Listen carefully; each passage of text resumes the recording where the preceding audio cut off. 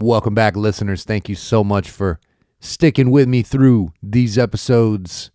Once again, we have a market coming on Saturday, September 2nd in Delcombe, Louisiana. Please make sure you're showing some community support to the local vendors. Get your ice chest cleaned out and go wait in line on the dock for some fresh Gulf shrimp. Thank you all for listening to part 1 of the George Romero interview. Yes, we are back. Welcome to Hold the Gravy, episode 28. Thank you all so much for joining me once again. My name is Hunter Romero. Special thanks to Delcombe Seafood and Farmers Market for hosting Hold the Gravy once again. And we are in the middle of a very, very special story being told by Mr. George Romero, who is a shrimper out of Delcombe, Louisiana. If you've listened to episode 27, you know that we are halfway through a remarkable, truly remarkable story. And let's get right back into it. This is episode 28, part 2 of the George Romero interview. So after that, I just started walking.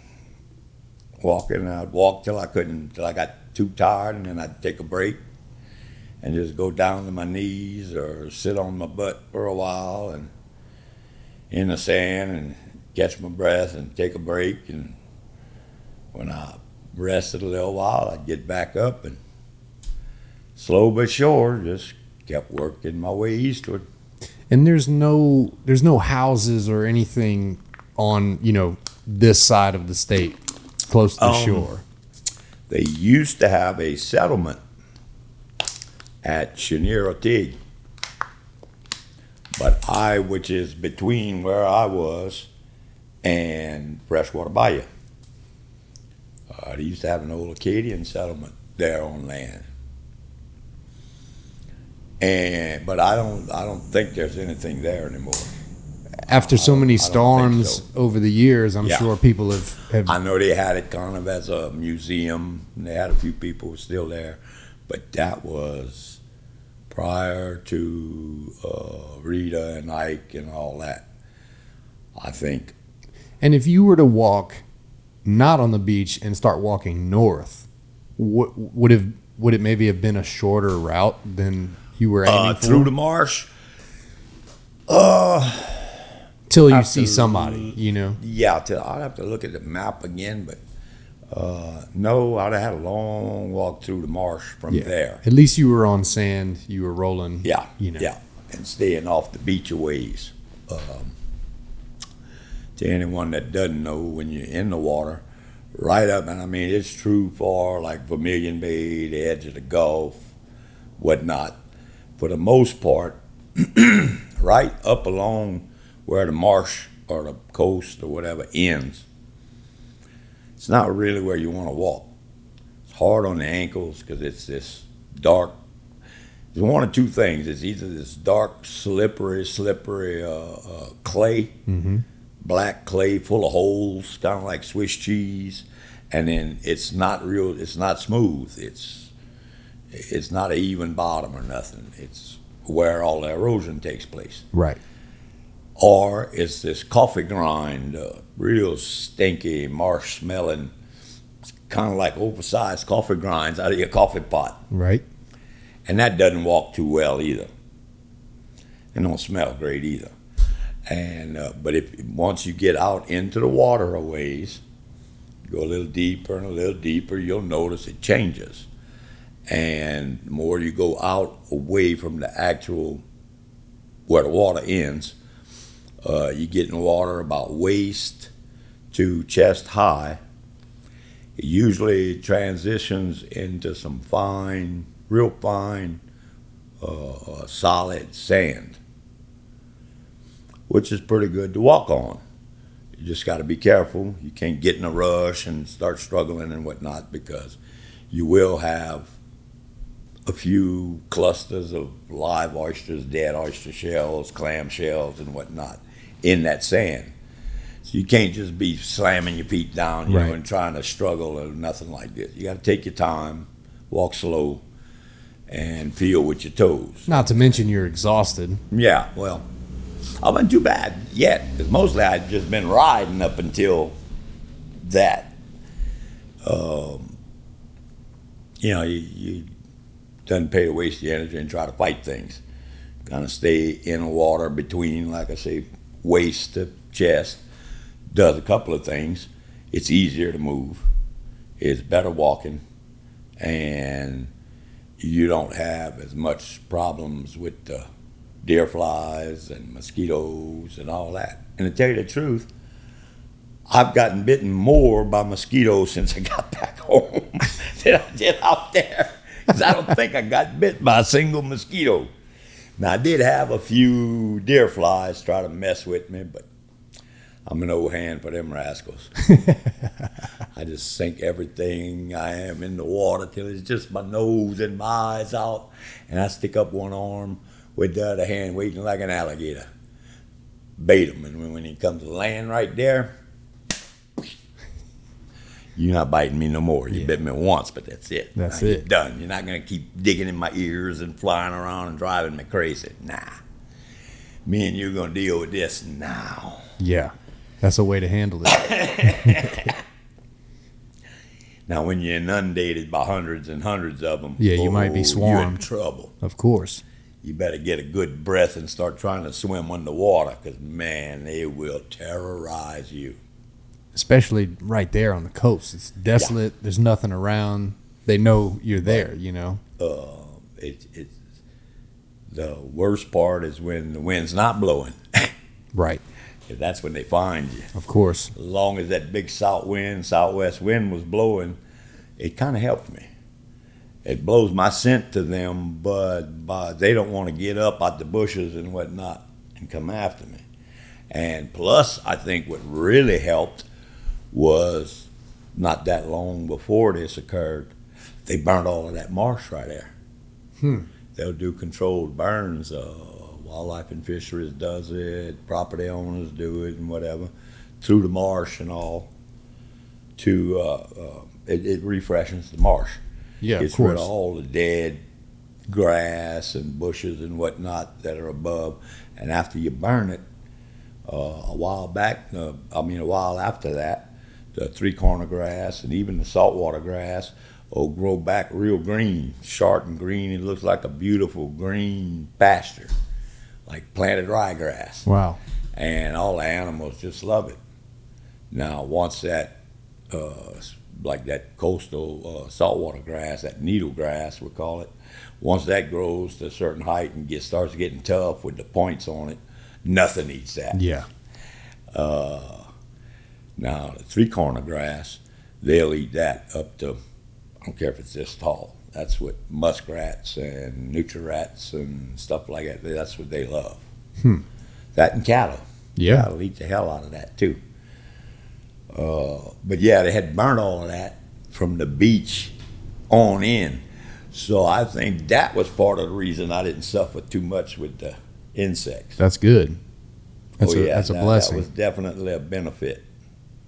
So they had burnt that sometime, I don't know, several weeks before, maybe a month or so, middle of the summer or something, they burnt that. Right. And that I think was a big help. So I didn't get terrorized by the insects too bad. I guess at this point, the biggest problem was once I got in the reefs and I was in the pass itself. As I was sleeping Friday night, I kept being awakened, and I'm like, what the heck? I had these little fish. I don't know what kind of fish it was. It was dark, and I was kind of in water that would have reached me almost to my waist when I stood up, but I was sitting in it and just letting my life jacket hold my head up with my arms folded and just sleeping. Just floating. Just bumping with my butt on the bottom like this, just kind of mostly staying in one place, and I was just resting and sleeping. And got woken up by these little fish that were like... Right. Just pinching you. Yeah, just chewing on me all over, and I'm like, what the hell? Especially around all these cuts and sores. They were eating the scabs on these sores. And I'm like, get away from me, you little son of a bitch. Y'all gonna make them things start bleeding, and then them doggone little sand sharks and black tip sharks are gonna come find me. then I'm in trouble. Yeah. So, yeah, they woke me up in the middle of the night. Had me Too bad going you a little couldn't. bit, so I started moving and started walking again, just kind of looking at the stars and the lights of the channel of the pass. Said, well, okay, the channel's out there, and I'm in the reefs right here. I ought to be able to head, kind of like this. I just kept working my way, moving a little bit at a time, resting, taking a nap every now and then the whole night. Well, I was angling myself a little too much to the west, and I went way back into the cove. Southwest Pass has got its own, like a bay on the west side. And it's a whole bunch of reefs and shallow mud flats and stuff that goes way back to the west. Well, I ended up in that big cove about halfway back. I didn't want to go that far back. I wanted to just make my way, swim across the little channel where the boats usually go put anchor that are butterflying in the pass, and maybe run into one of my friends there. Yeah. If not, it's so washed out, it's only just a few hundred yards across that point into Vermilion Bay. Then, if not rescued by then or sometime, I was going to work my way around to Hellhole Bayou and try to go for the game warden camp at Fairman. I don't know if it's still manned or not. I hadn't even thought about that since the storms. I guess it was worth a shot. But I was thinking, I knew they had a water well there, and they had to have some supplies there because it's a game warden camp. Right. So I said, hell, I don't care if I got to break in or whatever. They can arrest me later, please. Yeah. Please come and arrest me right now. Yeah. So anybody. Please. Oh yeah, come and get me. Helicopter, boat, it don't matter. Just come and get me. Yeah, you can even come on a surfboard. I'll ride that back. Jet ski, whatever. But that was my plan. And it just so happened that the next morning, I guess about mid-morning, Laurie Ardoin, he picked me up. He was charter fishing. He had some customers that he was taking out fishing. And he said, it's a miracle. He said, because he said, this time of the year, I'd never come back in here. He said, except the way the wind's been blowing so hard and that mudded up the water, and it's still a bit too rough to go out in the Gulf to put his customers on some speckled trout. He said, we were back here trying to look around for a few redfish and whatnot. He said, when we spotted you. I said, well, thank God for that. They spotted you before you saw the boat? I think I spotted them first. Okay. And what was going through your mind at that point? I mean, I was like, well, let's try this again, because there was several times I tried flagging down some helicopters, boats, and all this, and wasn't having too much success. And this was during the daytime? Mm-hmm. Yeah, about sun was up. There was a little while, and it was bright, clear sky, kind of like right now.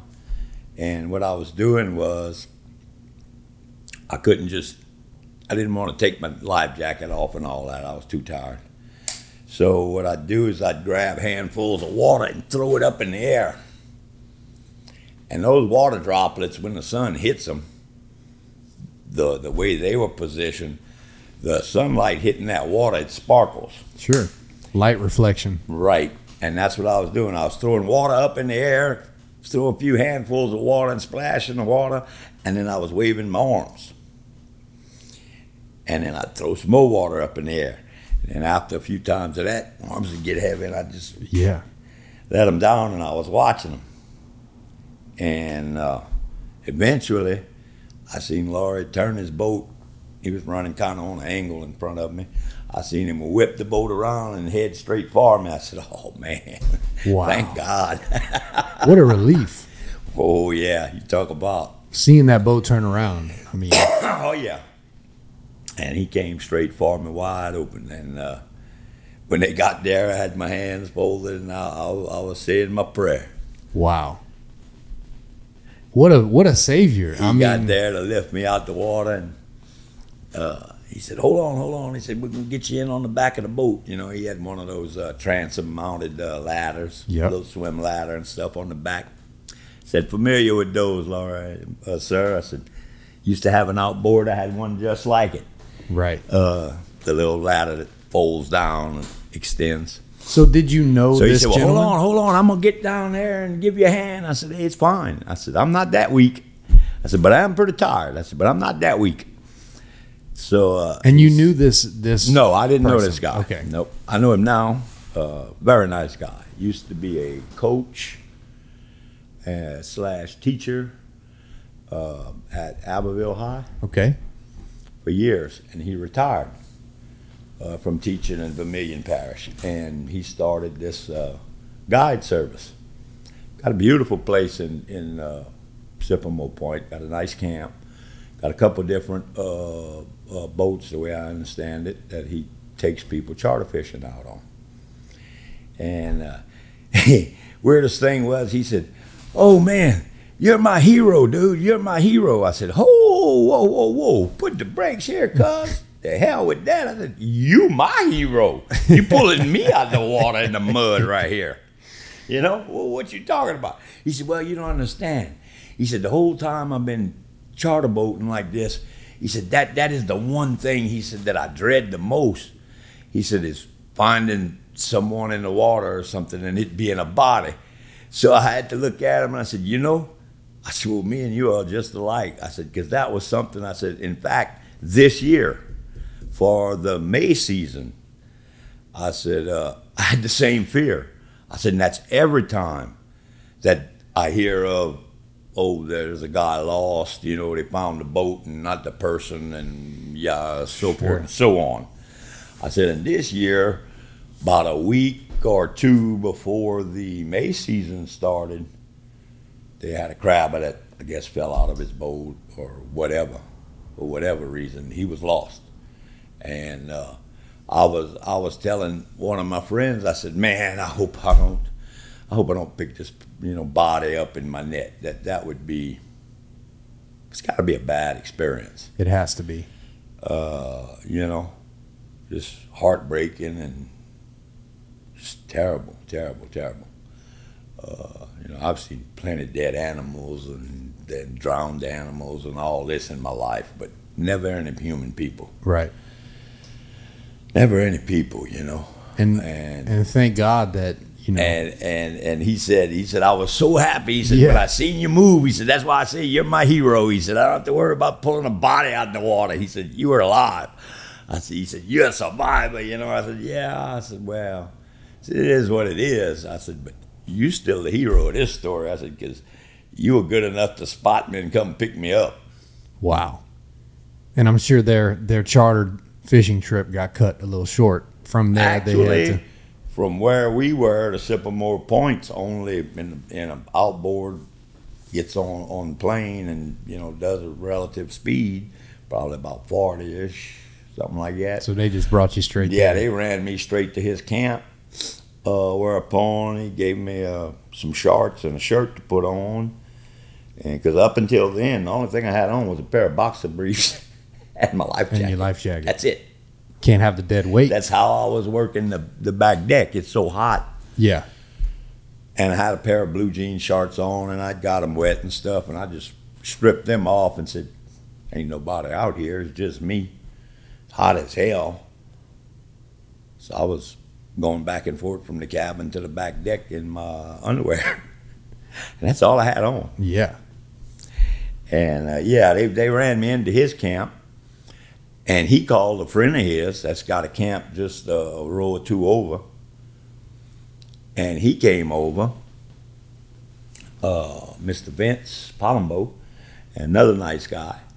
And he came there and picked me up, took me to his camp, fed me. What was the meal? Gave me a cup of coffee, a bag of chips, and a couple of ham sandwiches, you know. Nothing heavy, which I wouldn't have wanted to eat nothing heavy at that point. Yeah, your body still needed to... It was more water. I was still down in bottles of water, one after the other.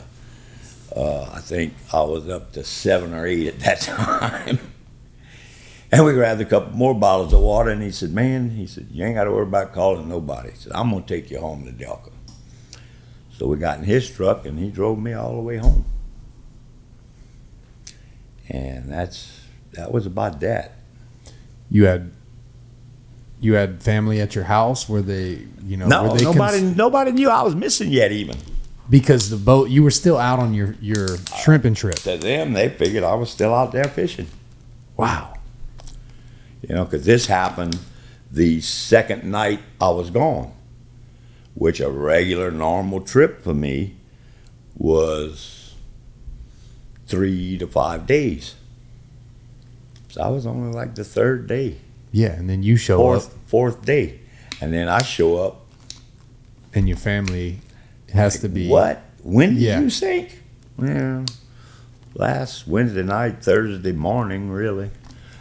Oh my gosh, man. That is that's got to be the craziest part. I had left Tuesday. They're so used. I fished Tuesday night. And then Wednesday, I was fishing again. And I went down Wednesday night. And your family's so accustomed to going out and doing these solo fishing trips, and that's what you do for a living, and that's what you've done for a living for so long, and then you come back with a story like, if I had been gone 3 or 4 days, yeah, and then sunk, and was still missing for a couple of more days, well then, a lot of my friends and family, they'd have been like, this ain't something's right. wrong. Of course. Something's wrong. George never stays longer than that, which is also the few times I've made trips longer than that has been because I went out there and tried here, tried there, tried here, tried there, and didn't catch anything. Mm-hmm. Then I don't have anything that's going to spoil because I don't have nothing on the boat. Or, I might have 100 pounds or something like that. Whoop-de-doo. Right. If I end up throwing that in the water or giving it to people for fish bait, because it's getting old, it's no big deal. Right. But if I spend 2 or 3 days in the process of looking for some decent shrimp to fish for, well, then that extends my trip. Sure.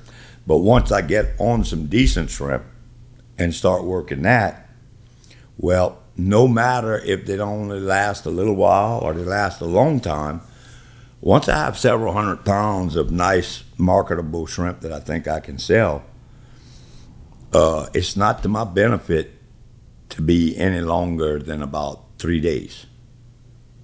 Because you got to figure then I have to come in, I have to set up, I have to put the word out, and try to market these shrimp. Before they go bad. Before they go bad.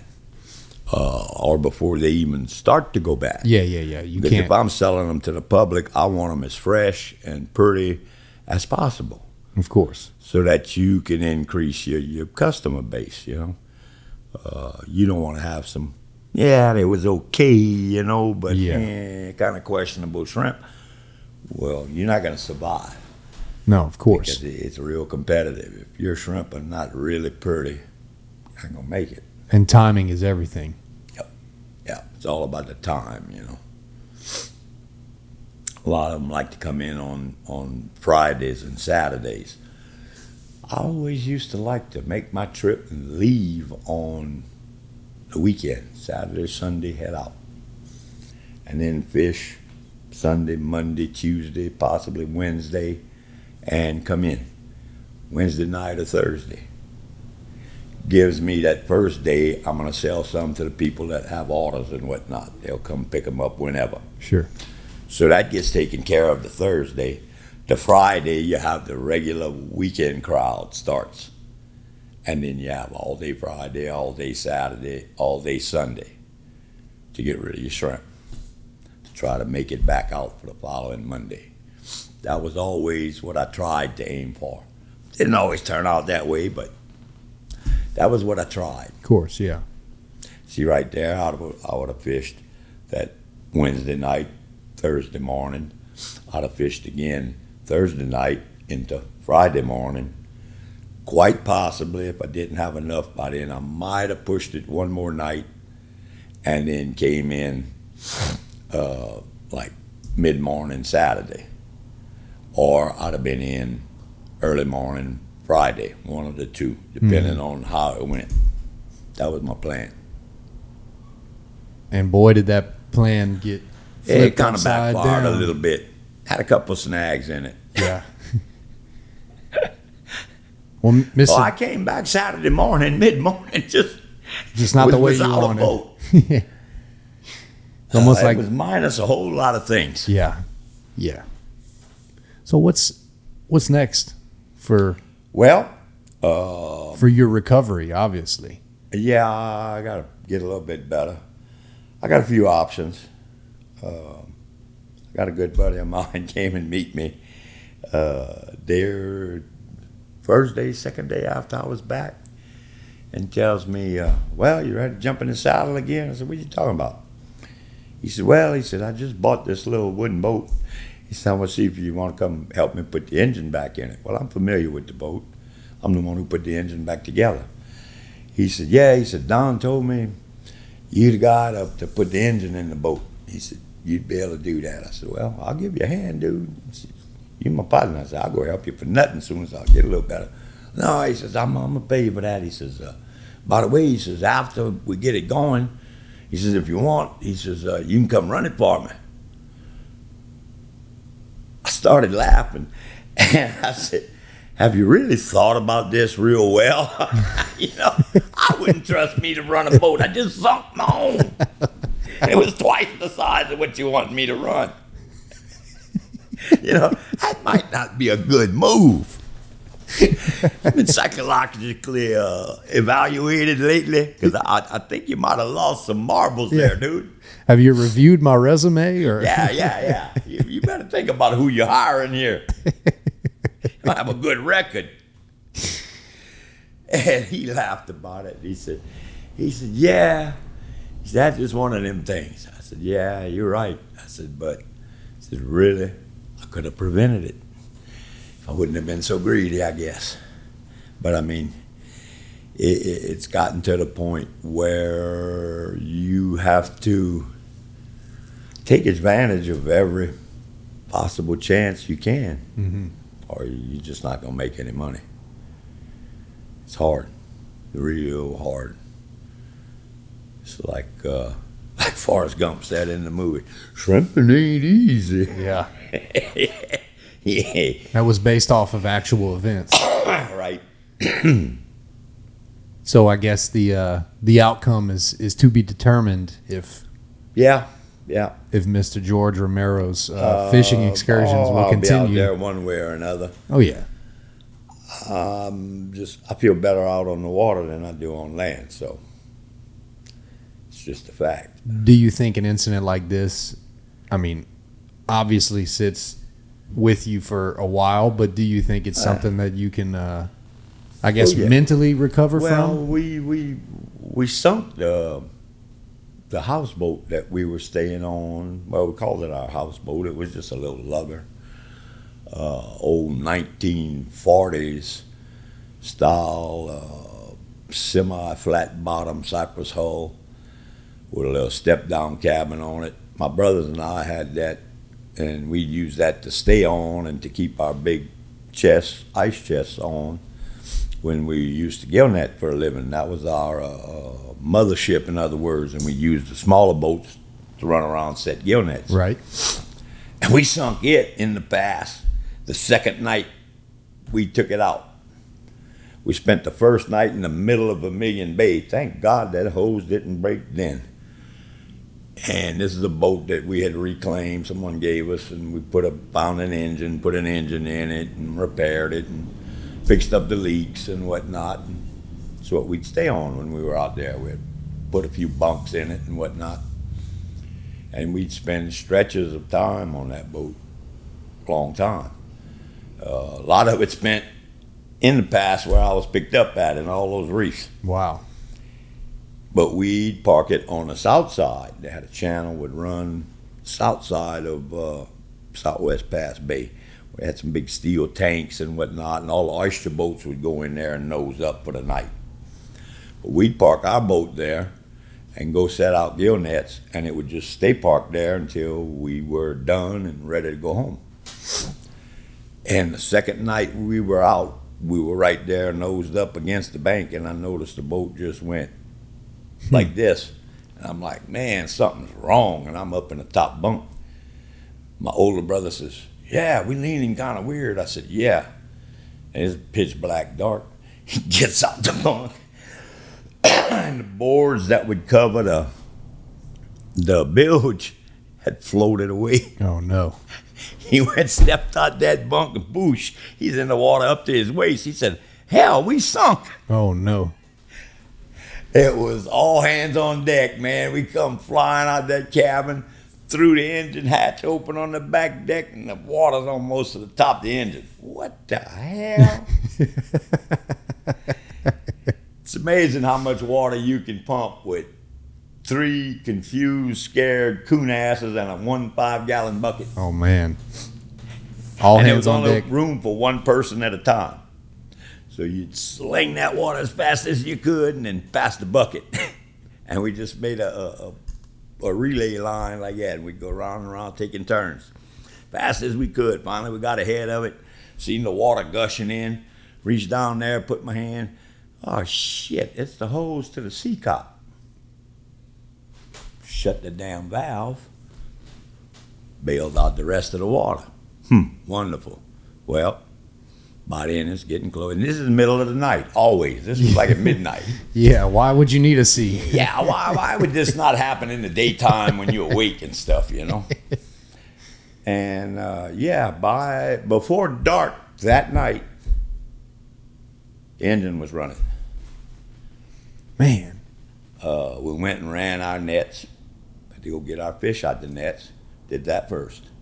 Soon as we got done with that, well, while my 2 brothers were doing that, I pulled the starter off the engine, pulled the batteries out from down there, washed them off and whatnot, got them reconnected, started charging them up, whatever I could.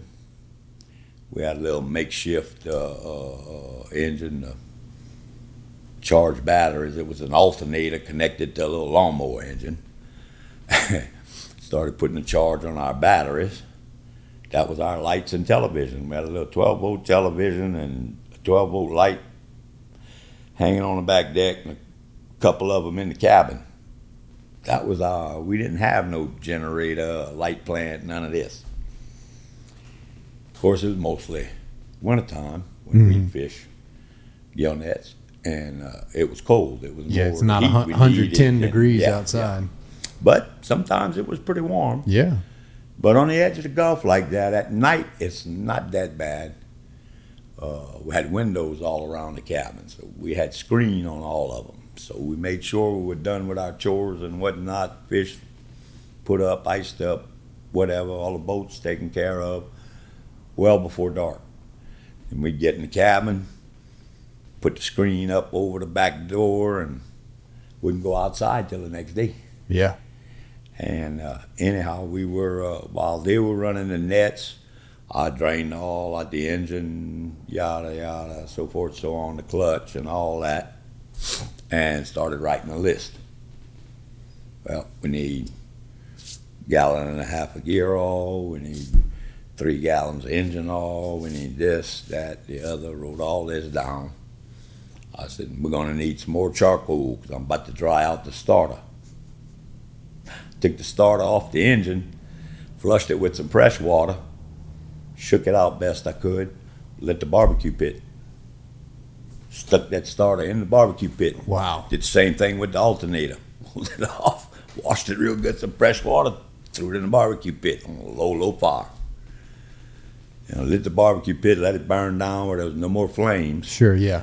Kind of choked it down to where it was just kind of warm, 250, 300 or so. That's what they do when they rebuild them. Right, of course. Why you would wrap you them not? with the wire, and they have that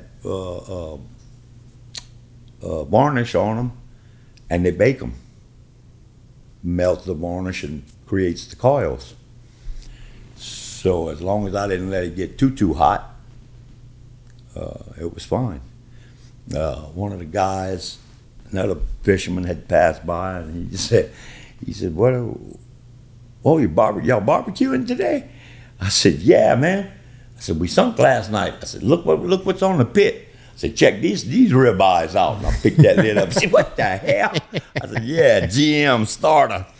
We're having starter for supper tonight. Yeah, I was baking the starter.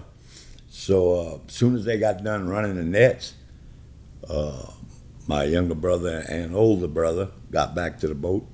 I said, okay, look, this is what we need. I said, I done tried the starter while it was still kind of warm.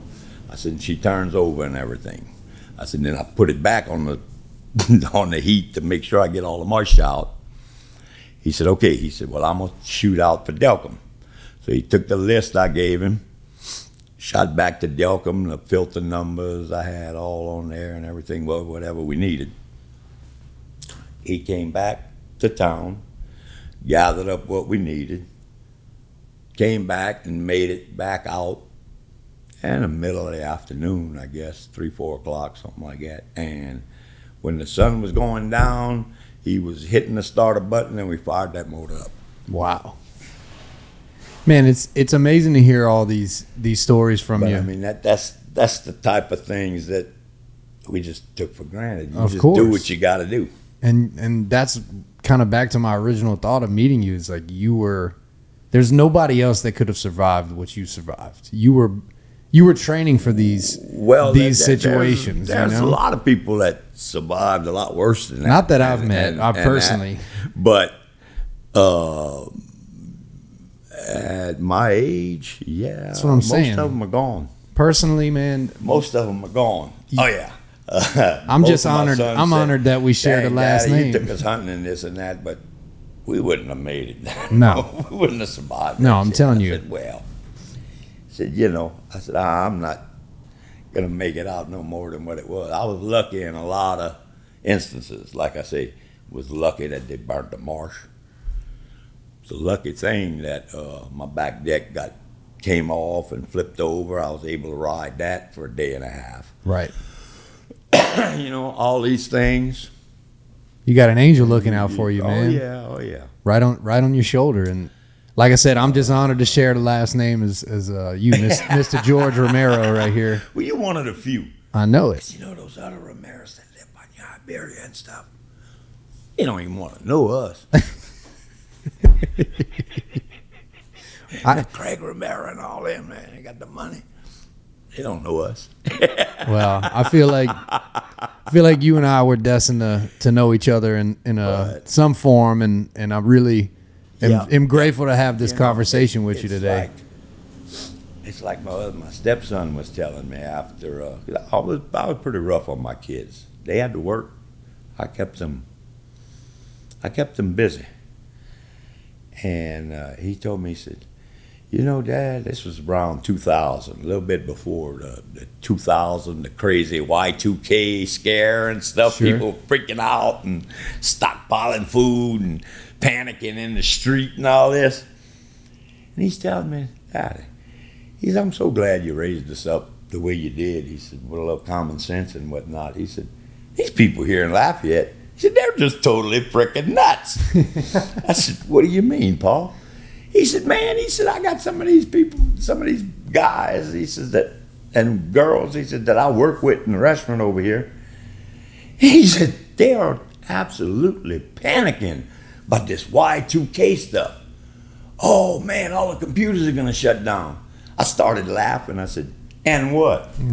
That's what I told. He says, that's what I told him. And what? So what?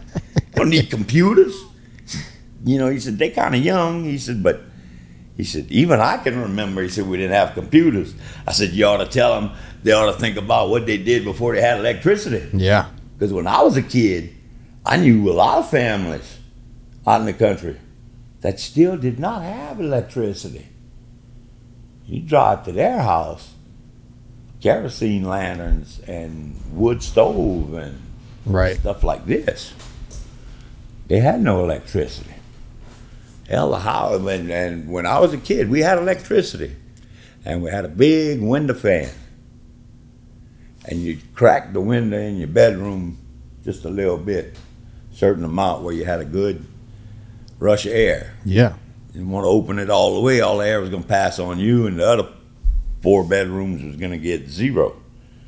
So you had a certain amount you could open your window by your bed to let some wind pass over you. We were fortunate enough to have that. But we didn't have air conditioning. We didn't have air conditioning until I was almost out of high school. And now, when I leave here, I'm going back in the air conditioning because I can't take it. I'm not going to lie. You know? But it's like that. It was nothing for us to go duck hunting. Oh, we're going to go duck hunting for a few days at the camp. With no modern conveniences at the camp. No. You had a toilet that was operated by the rainwater that went into this big cistern outside that was up on legs. And that was about all the modern amenities you had. You had a gas stove inside hooked to a propane bottle. And usually we'd bring a fully charged battery every week or two, and we had one 12-volt light bulb hanging over the table. Simpler times, I'd say. Yeah, and we'd spend days and days and days, and really we didn't find we were suffering. Right. They're just normal. I mean, when we get hurricanes in this area, there's nothing to be 8, 9, 10 days without electricity, gas. You can't go to the station. You can't go to the store or none of that for a week or two, you know. That's normal. If you ever survived any hurricanes in this area, I mean, that's not a big stretch of imagination. They panicking. My son says, yeah, they panicking over here for that. He says, I told him, man, what's wrong with y'all? Y'all don't need all that. What are we going to do? You won't be able to go to the bank. And how are we going to get food? You know, maybe none of the stores will be open. And make sure you got a big bag of rice, dude. If things getting too bad, he says, we ain't working over here at the restaurant. He says, I'm just going to go meet my dad down there in the country. He said, I know we're going to eat. I said, what do you mean? He said, well, worst come to worst. He said, we ain't got no food in the house. He said, I know Dad's going to grab a gun off the shelf. He said, we're going to go out and shoot something. Skin it and eat it. So it might be raccoon, nutria rat, alligator. Might be one of the neighbor's cows. He said, but we're going to eat. Yeah. I said, yeah. Living off the land. You got that right. I said, we're going to survive. The Cajun people are accustomed to one way or the other. Yeah, it just kind of goes with the territory. It's true. They got dumped on the East Coast, and the ones that dumped them off figured they'd just die. But they made it all the way down. To find out, they did pretty damn good. Yeah. A lot of them with very little help from the outside world, like the people that were in that settlement, Chenier or Teague. Back then, there was no television, nothing. I don't know when it was, the 1800s or 1900s. The only access they had to land was some internal canals that went from the settlement on the ridges by the Gulf Coast that went inland to like towards Pecan Island area or something. And there you could get up on that ridge and take a wagon road, you know, east, west, whatever. But other than that, you couldn't even access the place like from the Gulf unless you anchored your ship a ways offshore, jumped in a rowboat, and rowed to land. Yeah, because the marsh. Because, well, that it's just the sand beach with the shell and whatnot. Then it goes up to these couple of ridges that run with these big oak trees on it. Right. And it's my understanding, I never went there actually myself, but it was my understanding that at one point in time they had houses, a general store, church, school, farms, blacksmith shop, you know, you name it. It was just a regular settlement. Sure. Acadian village. Yep. And they survived there until a couple of bad hurricanes. And the only survivors were the ones that climbed up in those big oak trees and chained themselves and their families to the branches. Wow. A lot of them were found drowned dead in their attics. The water started coming up. They had nowhere to go. Everybody climbed up in the attic, and then they didn't have the capability to get through the attic onto the roof. Wow. And they were drowned in the attics. Really sad. It is. And there was no radar to tell them when the hurricane was coming. Same thing happened to a lot of people that direction for Hurricane Audrey. Same thing for Rita and Ike.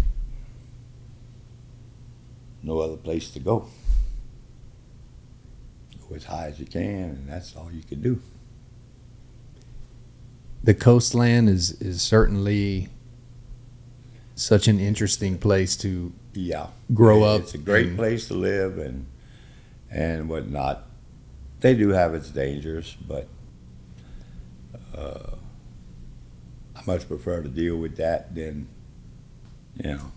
all these constant super mega tornadoes like they have in Kansas and Illinois and stuff like this. Granted, we get a few tornadoes too, but I don't think they're as large and cause quite as much destruction as those places. All in all. Yeah, all in all, I feel like the weather patterns might be shifting a bit. We're getting wildfires. Yeah, we're starting to get some craziness too. The desert is flooding. There's That's like all the global warming crap. I mean, to me, it's pretty obvious. They know for a fact that the Earth's had warm periods for hundreds of thousands of years, and then they've had hundreds and thousands of years of ice ages, where the majority of everything that's land today was covered by a mile deep of ice. The Earth does this naturally. There's nothing no insects like you or I or 50 billion humans can affect that much. Granted, I'm not going to say that so many million tons of CO2 or this, that, and the other might not accelerate or decelerate what's happening, but it's not going to change it. The Earth's going to do what it's going to do. And to those that think, we affect the planet that much, I wish I had my boat going down on tape so I could say, look, see if you was right behind me? This is what Mother Nature does. That's the power she's got. And she ain't even paying attention right now. When the Earth decides to do something, it's going to do it. And no matter what, we as puny human beings, we overestimate ourselves greatly. Nature does what she's going to do.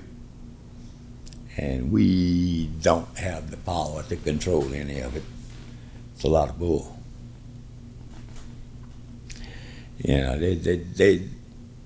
They're pushing this stuff way too far. I'm no scientist, but it just doesn't make sense. It does not make sense. And you have, now lived to tell the tale, many tales, as we have sat down for 90 minutes to hear your different levels of survival. And again, man, I'm just honored to sit down with you. Really appreciate the time, and I know you got a lot of life left to live. So it's that's all in the perspective you take it. Every day. Somebody asked me, they said, "Well, how old are you?" Well, depends what are you asking. Are you talking about hours, days, months, years, or is it like a vehicle? Right. Because you can take a vehicle that's only 2 years old, but it belonged to some farmer or something like this, and he done bumped this thing through the fields and beat the hell out of it, and you look at it and it's like, damn, that thing must have 300,000 miles on it. It's only got 60, 70,000. And it's all beat up. Might have some other guy, works a nice job in town or something, an office or something, driving the same vehicle. Hell, he's been driving it for 10 years and almost 200,000 miles, and it still looks almost like new. type of mileage and the type of time spent on it is what It's true. it's what determines actual age. It's true. How much life you live each day. You know? Yeah. It's What seems to me like what you type live of mileage. It's not only just the mileage. A vehicle that runs up and down. Well, in this state, I guess that would matter. But in the average state, on a nice interstate, 4-lane highway, steady speed, just cruising back and forth, you can put a couple 100,000 miles on a vehicle, and it's in great shape. Sure. If you put 100,000 miles on the back roads and off road, not in the fields and potholes and mud holes and out in the woods and whatnot, 100,000 miles, that vehicle's about shot. Wheels are rattling and pieces are falling off, and it's just how it is. It seems like certain people choose to live their life to the fullest each day. And that could be defined in other ways. I worked many jobs. Worked offshore, worked at a plant, worked in the oil field. Worked commercial fishing, fished crabs for a living for a while. Ran a slaughterhouse for several years. And I always preferred to work outside or with my hands. Was a head lab technician for carborundum in Iberia for about 9 years, and that was okay, but too much office politics, bullshit, and I really wasn't cooped up so much because I had an office and the lab and stuff, but I also would go out into the plant for samples and all this, and it was all over the place. But still, I considered that a desk job. Right. That wasn't me. It just wasn't me. I prefer to be outside and working with my hands. Yeah, man. I think you can tell there's a little bit of mileage on my hands. I was about just to say, a bit. Your hands look like those, so other people's can, Yep. eat the shrimp. So. Oh yeah. Well, Mr. George, I don't want to take up any more of your time. Thank you so much. Thank you, sir. It was good speaking with you, and it really was. It was an honor to meet you. Like I say, it's the one thing that my main thing I can tell people is those little suspender strap looking life jackets, inflatable ones. Those things are great. Because the other ones I had on board, I have the Coast Guard approved offshore vests, and that, and them big old bulky things are like this, and they out to here and that. You can't work with that. No. You will never wear it. You'll never have it on when you need to have it on. Right. And you're living proof. Whereas that little one with those straps, I saw those and I had that idea in the back of my head, and I said, I'm always out fishing by myself. Number one. Number two, if I fall over, even if I have the boat out of gear, not running or nothing, it's a good chance I'm not going to be able to grab nothing. I'll never catch back up to that boat with the wind and the current pushing it. Sure. Wouldn't be a bad idea to have a life jacket that I could tolerate and wear. These standard ones are just so bulky and so big and so hot, you're not going to wear them. You're not going to actually wear them when you should. So I saw those, and my son ordered me one. I had him order me one. And that was a big contributor. Wow. To my survival, because I just got in the habit. I put me a hook right by the exit door that I would always walk out of from the cabin. And when I would leave the steering wheel and walk out the back door, it was right there, it was almost on top of the doorknob. Making you so I had to literally brush it right to go out the door, so it make you really think about it. And I won't say I put it on 100% of the time, because I didn't. But I mean, when it was slick calm and I was just going to check a net and put it back in the water or whatever, routine stuff, and it was real calm, I usually wouldn't put it on. When it was at night, wind blowing, rough as hell, boat kind of pitching and rocking and whatnot, yeah, I did. I got into a habit where I was used to it. I'd throw it over my head, pass my 2 arms in it, one click, and it's on. Go out the back door, do what I had to do, yada yada. Do all my work, sort out my shrimp and stuff. Go back in the cabin, back and forth and stuff. When I was done, if I wasn't going back on the deck for an hour or 2, then sometimes I'd take it off, sometimes I wouldn't. But I got in the habit of wearing it. Any time I thought be a little slippery, might trip or something.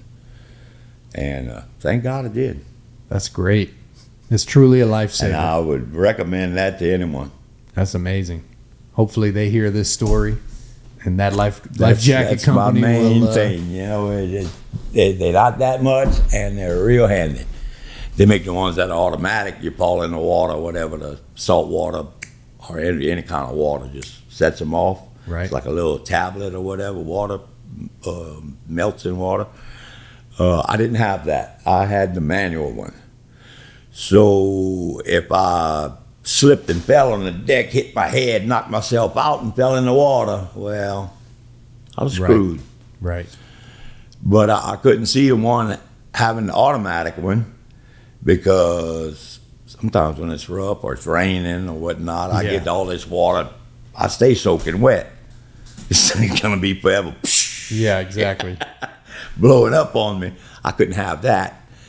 So I had the manual one. But that thing was pretty neat. That's amazing. It worked. When I pulled that little string, it just blew up and stayed aired up the whole time. Well, thank God for that life jacket. Oh, yeah. That was a blessing. Welcome back. Hold the Gravy listeners. After hearing this man's story, I am grateful that my 2 feet are on land. I can promise you that. And I know that he is too. And he's just living his life to the fullest every day and grateful to see another day. I know that. And special thanks to his son for getting me in touch with his father. I know he's had a long road to recovery the last few weeks and still has some bumps and bruises. So, Mr. George, if you're listening to this, thank you again for taking the time out of your day and visiting with me and Delcom and telling me your full story. And I really look forward to hanging out with you and your family once again. And if this story has told you anything, it's not easy work to do what these people do to provide fresh Gulf seafood for your home, for your restaurants, and for your community. And it's getting more difficult, as you heard, and we really need to pay mind to importing and really focusing on purchasing from our local fishermen. And I think that's what this whole podcast has been about over the years. And I think this story really just sums it all up for you. And here's a prime example of life and death and what he goes through to provide quality seafood for us and for Louisiana, and we should be paying that back to these brave fishermen. And I don't have much more to say about it, but thank y'all again for listening to Hold the Gravy. My name is Hunter Romero. We'll see y'all Saturday, September 2nd at the Delcom Seafood and Farmers Market at Bayou Carlin Cove in Delcom, Louisiana. Thank you so much for listening to Hold the Gravy. See you next time.